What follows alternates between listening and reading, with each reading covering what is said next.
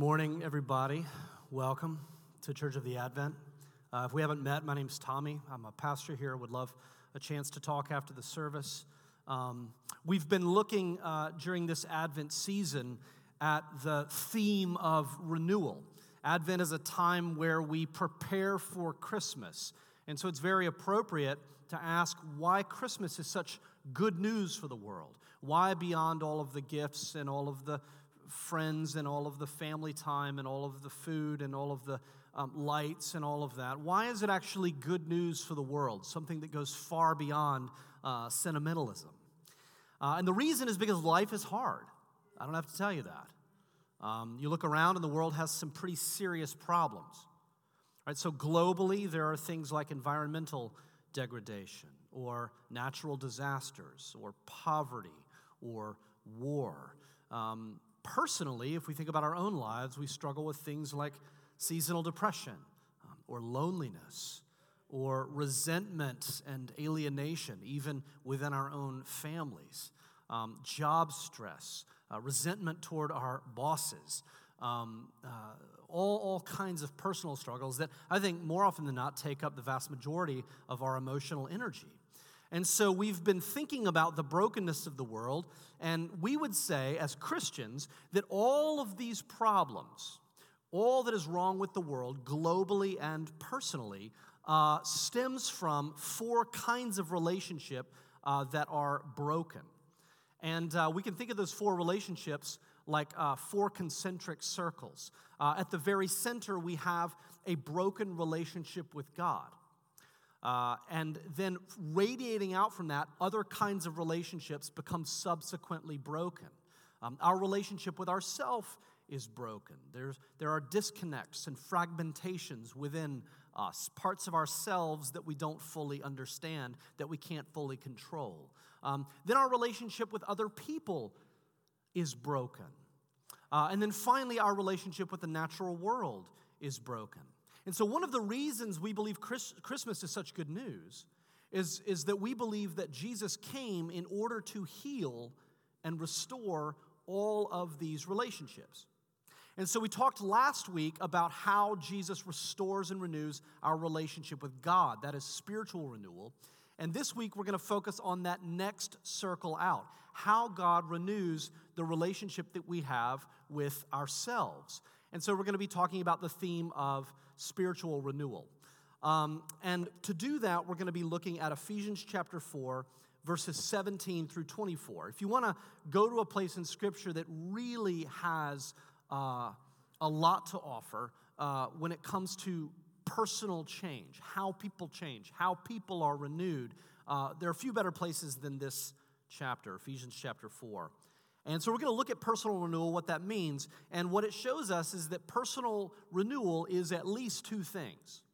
Personal renewal is an all-or-nothing commitment that we make. And it's also an inside-out change or process that we experience. So it's an all-or-none commitment, and it's an inside-out change, according to Paul. Let's pray, and then we'll dive in. Lord, we thank you for your word, and we come as people who know more or less that we need to be renewed. Lord, we know that there are times that we say or do things that we regret, times that we treat people in ways that don't reflect how we feel toward them, times where we catch ourselves feeling things that we never thought we would feel. Lord, we know that there are ways in which we feel disconnected, Lord, ways in which our past may haunt us. Ways in which we feel out of control over what is happening to us.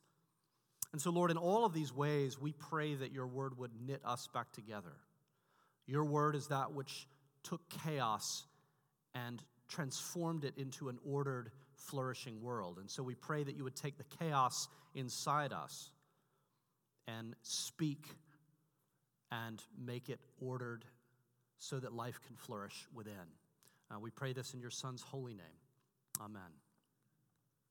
So first of all, when we talk about personal renewal and we begin to ask this passage, Paul, what personal renewal means, we see that it is, in one sense, an all-or-nothing commitment that we make. And so we have to distinguish the way Christians talk about personal renewal from the way many people in our culture would talk about self-development or self-improvement. Self-improvement is something that our culture, I think, is obsessed with. If you look at the self-improvement industry, it's a $10 billion industry. $10 billion industry, the kind of self-help, self-improvement market. So you have books, you have podcasts, you have online classes, master classes, you have wellness apps, you have life coaching and gurus who offer themselves as life coaches. You have myriad diet and exercise plans. You have personality inventories like the Myers-Briggs and, yes, the great golden calf, the Enneagram, right? We have all of these tools for self-improvement. And all of these are aimed at helping us identify and then tweak and sort of develop different aspects and facets of our lives.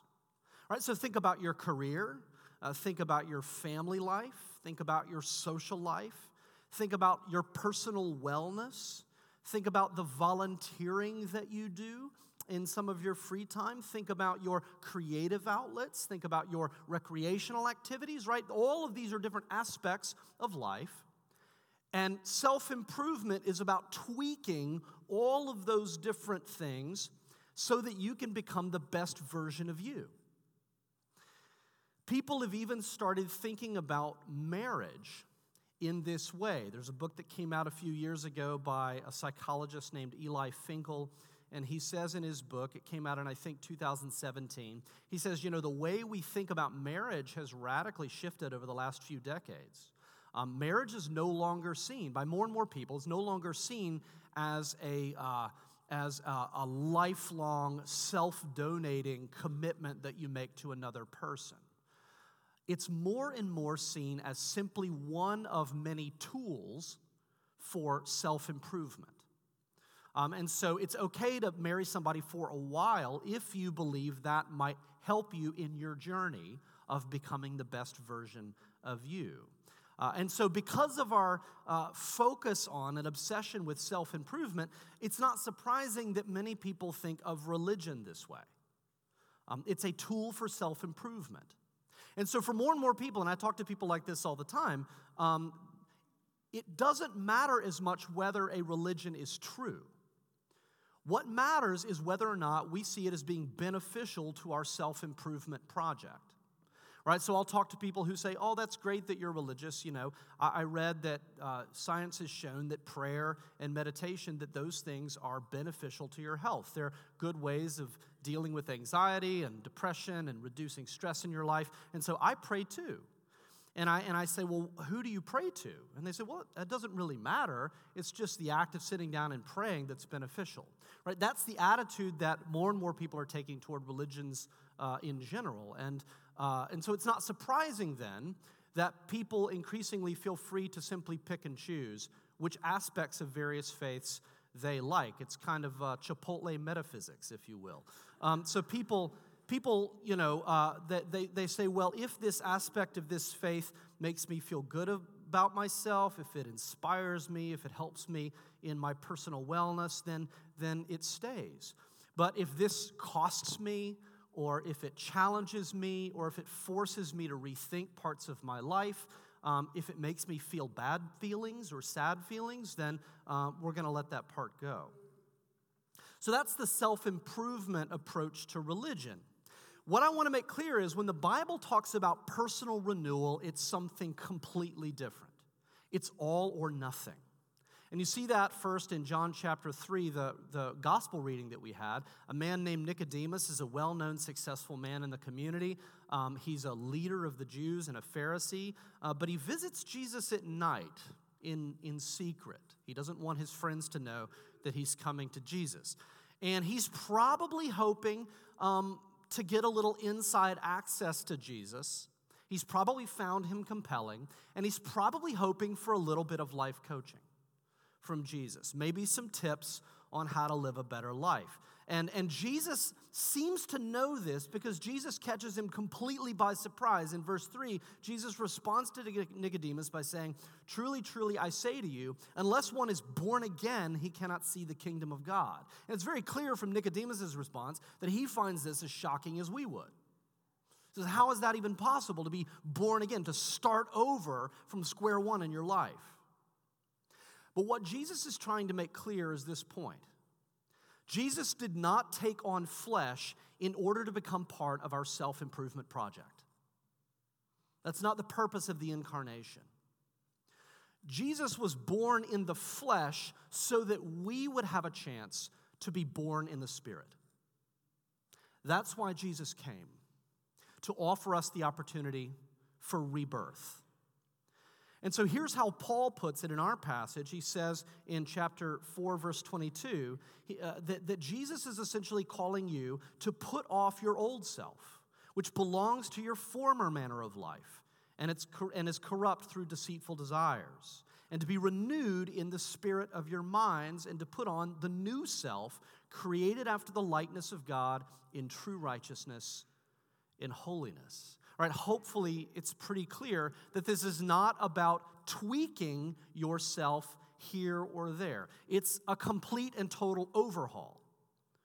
In real estate terms, it's a gut job of your entire identity. And so he says, first of all, put off the old self. And this is, the verb tense here implies a past completed action. This is something that you decide once and for all to do. You put off the old self.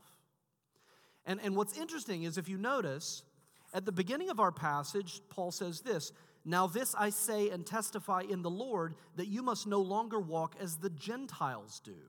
And for a long time I read this, for years I read this, and thought it was talking about, that he was talking to Jews. He's saying to the Jews, don't be like those Gentiles over there. But what you realize if you go back earlier in Ephesians is, he's actually talking to Gentiles.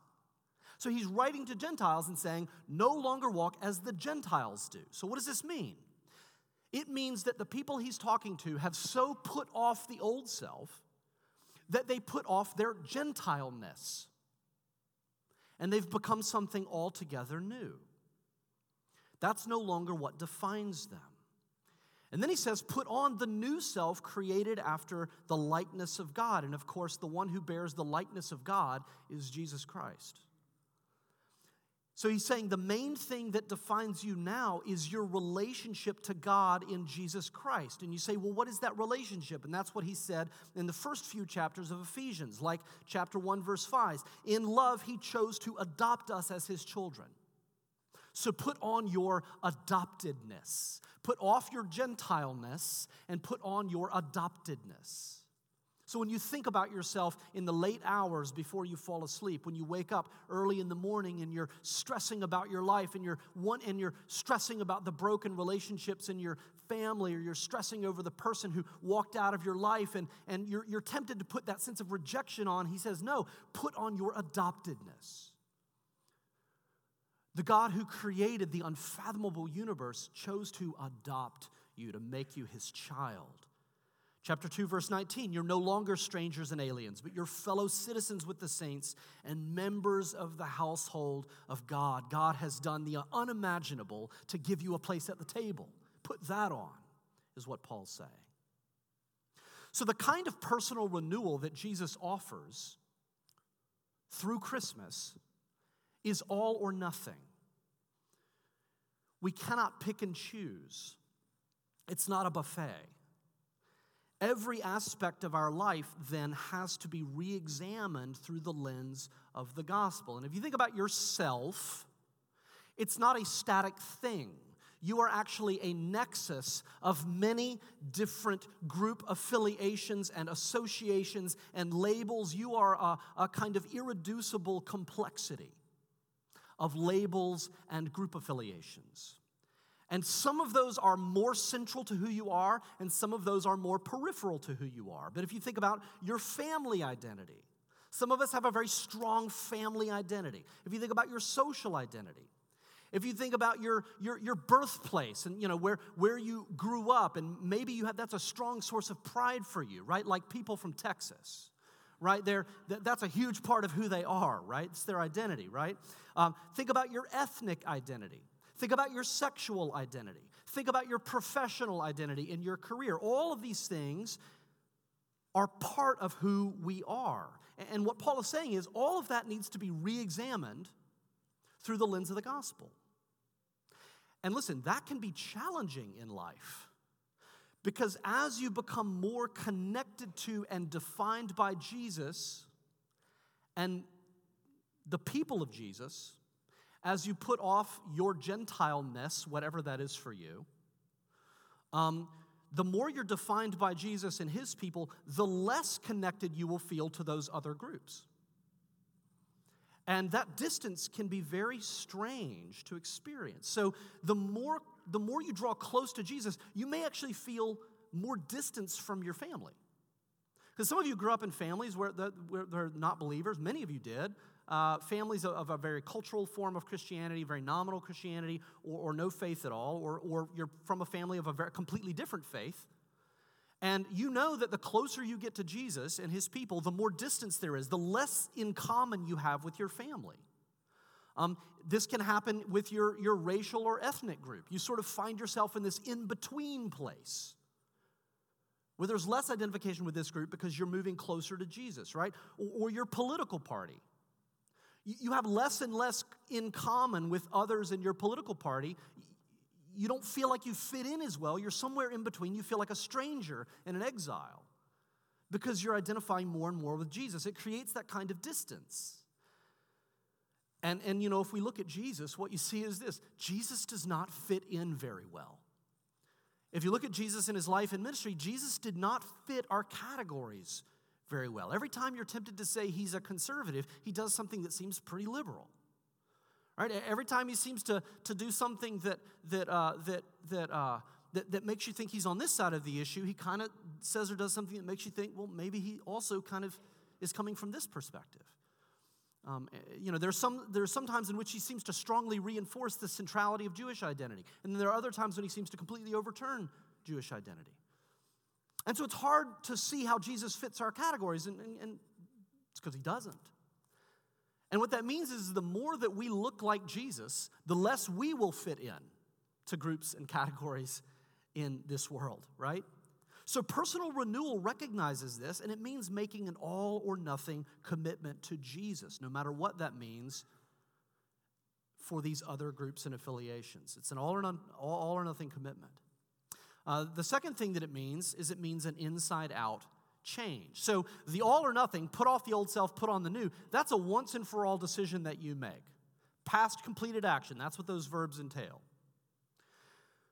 But right in between Paul's command to put off and to put on, he says, be renewed in the spirit of your minds.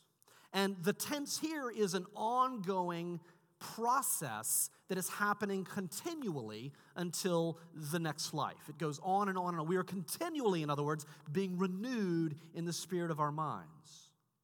And you say, well, what is the spirit of my mind? And I would say that's more than just how you think. It's more than just your attitudes and assumptions. The spirit of your mind is the very center of your affections. It's the very heart of your desires. Right, so psychologists tell us, and this is kind of a consensus among a lot of people, that the brain has two independent systems that are always at work at the same time. First, you have within you your kind of emotional, intuitive side, your emotional, instinctive, intuitive side. And this is maybe even subconscious or unconscious. You're not always even aware that it's there. And then you have your rational thinking side. This is the part of you that processes and analyzes and thinks, right? So these two have the emotional side and the rational side. And Jonathan Haidt, who's a psychologist at NYU, says that our emotional side is kind of like an elephant. So that emotional, instinctive part of you is like an elephant. And then he says that the rational thinking side of us is like a little rider that's perched on top of the elephant. Right? Now think about this. The little rider sits on top of the elephant and holds the reins and seems to be in control. But the point of the metaphor is to understand that the rider's control over the elephant is very precarious, right? Because as long as the rider and the elephant want to go in the same direction, no problem at all. The rider can feel like they're in control. But as soon as the elephant wants to go in a different direction, it becomes very apparent that the rider is powerless to stop it, right? Anytime the elephant and the rider want to go in two different directions, the elephant will win every single time because the elephant is vastly more powerful than the rider. And so ideally in life, you want the elephant and the rider moving in the same direction. In other words, you want all parts of you aligned. I'm thinking I want to go this way. I've analyzed the situation and it makes the most sense to go this way. And then my heart wants to go this way. My instincts want to go this way. My body wants to go this way, right? Those subconscious drives want to go this way. And so ideally you have alignment. But that's not always the case. It's not always the case. This is what Paul is getting at. He says, the rider can choose to put off the old self and put on the new self. I want to leave my former way of life. I want to choose Jesus. But the spirit of our minds is the elephant. And Paul says it's not enough for the rider to choose Jesus. You have to get the elephant, which is the emotional, instinctive side of you, moving toward Jesus as well. You have to have that kind of holistic alignment. And this is why so many of us, and I hope I'm not alone in this is why we have felt that disconnect inside, where my mind wants to follow Jesus, but my heart, my affections, my desires are moving in a completely different direction. And that disconnect can feel like it is really tearing you apart. It can really pull you into pieces. It's very uncomfortable to feel that way. And this is why Paul says in Ephesians chapter 4:17, he says, you must no longer walk as the Gentiles do in the futility of their minds. Right? Think of the little rider sitting up there, powerless to do anything, right? Your mind is pretty futile at the end of the day when it comes to where you're headed. He says they're darkened in their understanding. They're alienated from the life of God because of the ignorance that is in them due to their hardness of heart. It's a heart issue. They've become callous and have given themselves up to sensuality, greedy to practice every kind of impurity.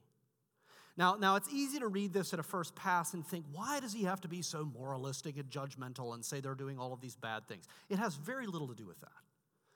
What we have to realize is that there are some choices and behaviors that we engage in that soften our hearts. They open our hearts up to the truth and the love of Jesus Christ. They connect us into the life of God. They bring us more alive. And there are other choices that we make and behaviors that we engage in that harden our hearts, that close us off to the love and the truth of Christ, that deaden our hearts. And Paul says hardened hearts, and that word can also be translated petrify. Right? So your heart becomes petrified. And something that's petrified is not supposed to be stone. It's supposed to be a living thing. It's living tissue that has become stone. And he says, so these things that you're doing, they're turning the living tissue of your heart into stone, making it less receptive. And so this is why he's so concerned. And he says, when you do this, you're cutting yourself off from the life of God. So some choices that we make, your mind has chosen Jesus, and he says, but some of the things that you do with your body, some of the things that you do with your heart are going to coax the elephant to move in that direction as well. But some of the choices that we make are actually going to get the elephant moving in another direction. They're going to start to tear you apart. So, think about when you feel lonely or when you feel depressed, right? It gets cold, it starts to rain more, it's dark, and you start to feel lonely or depressed or that kind of, some of us just really struggle during the winter time around here. And so what do you do when you feel lonely or depressed or just tired all the time? Well, maybe some of us just start drinking more. Maybe you start drinking too much. Or maybe you go out and you just eat a bunch of junk food. Or maybe, I used to joke about certain days that were stressful being Five Guys days. Because all I wanted to do was to rush out on foot if necessary to the nearest Five Guys and just crush burgers and fries until I felt better. Maybe you spend a couple of hours looking at porn. I mean, maybe it's been months and months and months or years, but all of a sudden you find yourself doing it, right? Maybe you kind of give into the temptation to go on social media and stalk your ex and to figure out what they're up to. Maybe you go online and you start buying things that you don't really need. You're kind of on Amazon and you kind of zone out. An hour later, you've spent hundreds of dollars on junk, right? And so when we do these things, what we're really doing is we're teaching the elephant that this is the best way to deal with those bad feelings. You're teaching that emotional, subconscious, intuitive part of yourself, when we feel this is what we do. And this will maybe not make us feel better, but it will at least make us feel less. And maybe that's okay. Maybe that's the best we can hope for. And the writer is saying the whole time, the writer's like, I know I shouldn't be doing this. I shouldn't be looking at this. I shouldn't be buying this. I shouldn't be wondering what my ex is doing. I shouldn't be doing I should stop with this drink. I should not have another drink. The writer is saying all of this, and the elephant's like, okay, all right. And then the elephant's doing exactly what it wants to do. And so what Paul is saying is the more this happens, and the more the writer experiences that powerlessness, we become, as he says, callous.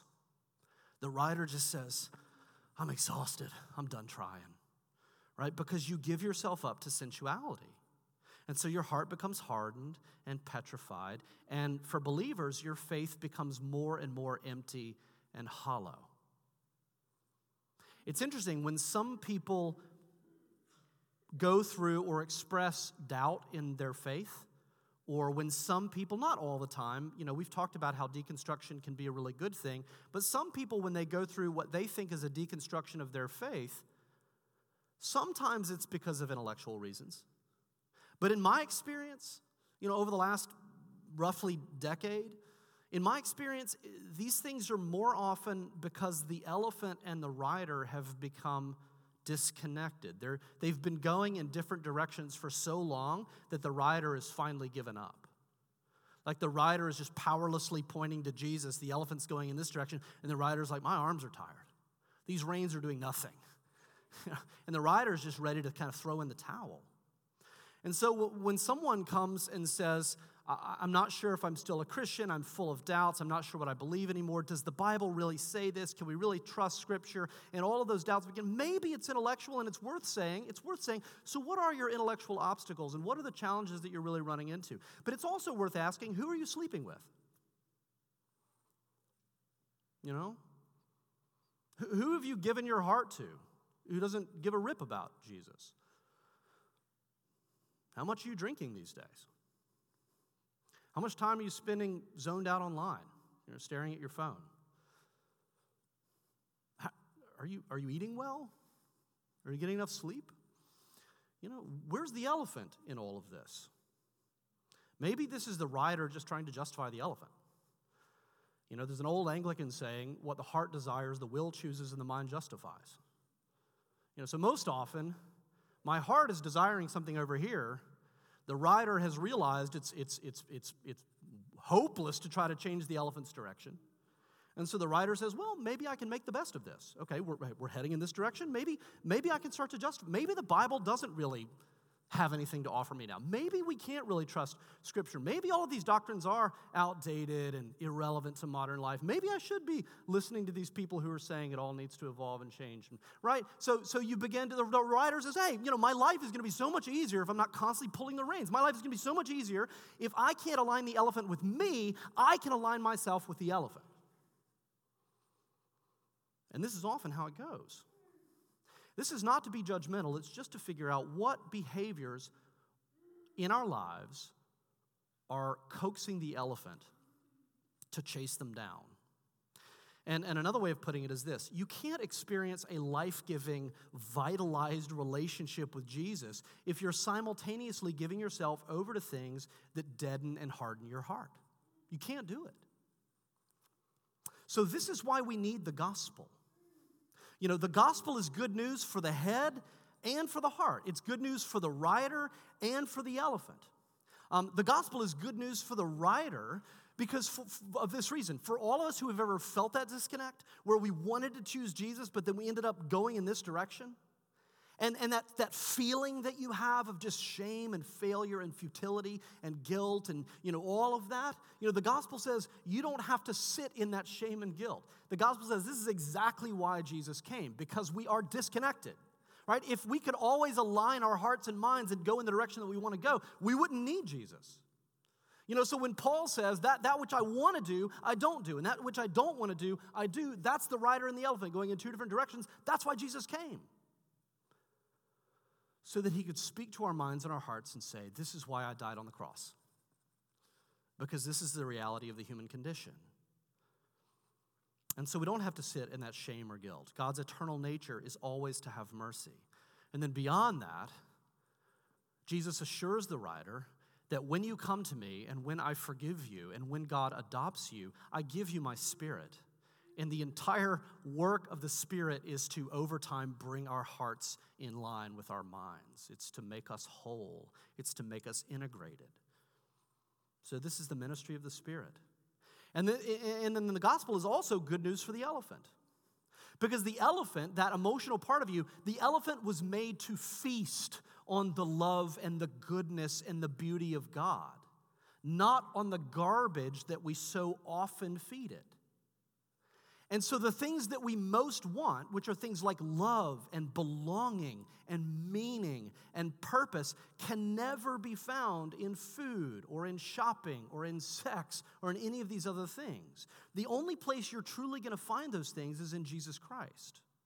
And once the elephant in you gets a taste of that, once it tastes that, it will become more and more willing to go where the rider wants to go, which is to Jesus.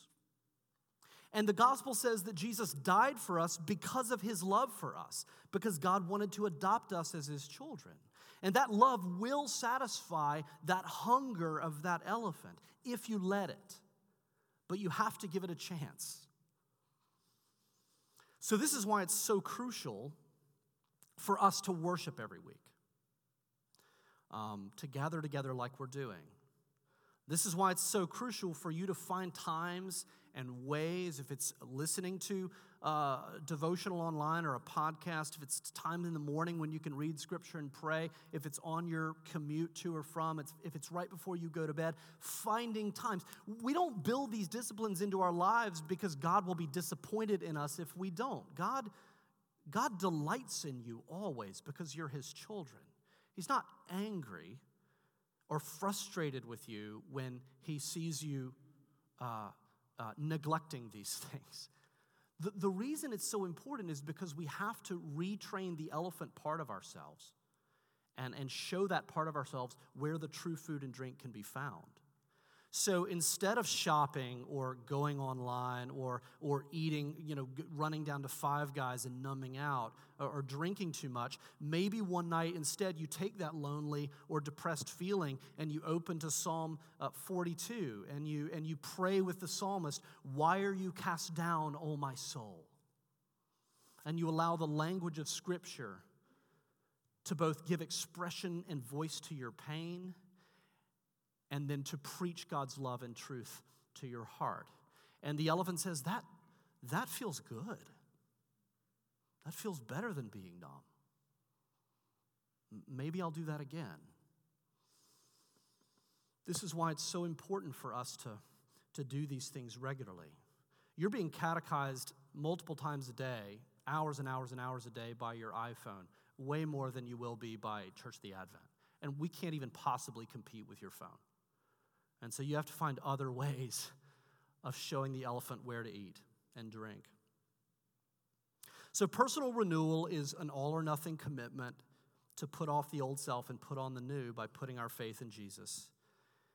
And it's an inside-out change where our minds and our affections, the rider and the elephant, become more and more aligned with Jesus. And hopefully you're picking up on the central theme here. All of this is possible only because of Jesus. Jesus who became in every way like us so that we might one day become in every way like him. Let's pray. Lord, we thank you for your word.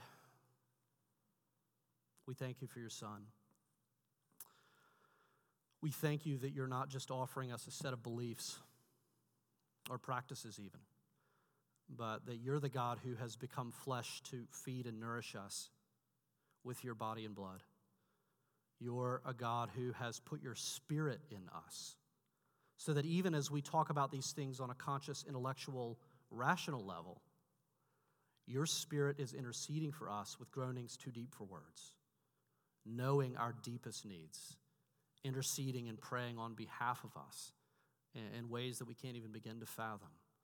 We pray that our petrified hearts of stone would become hearts of flesh, Lord, as your word is planted and begins to grow in us.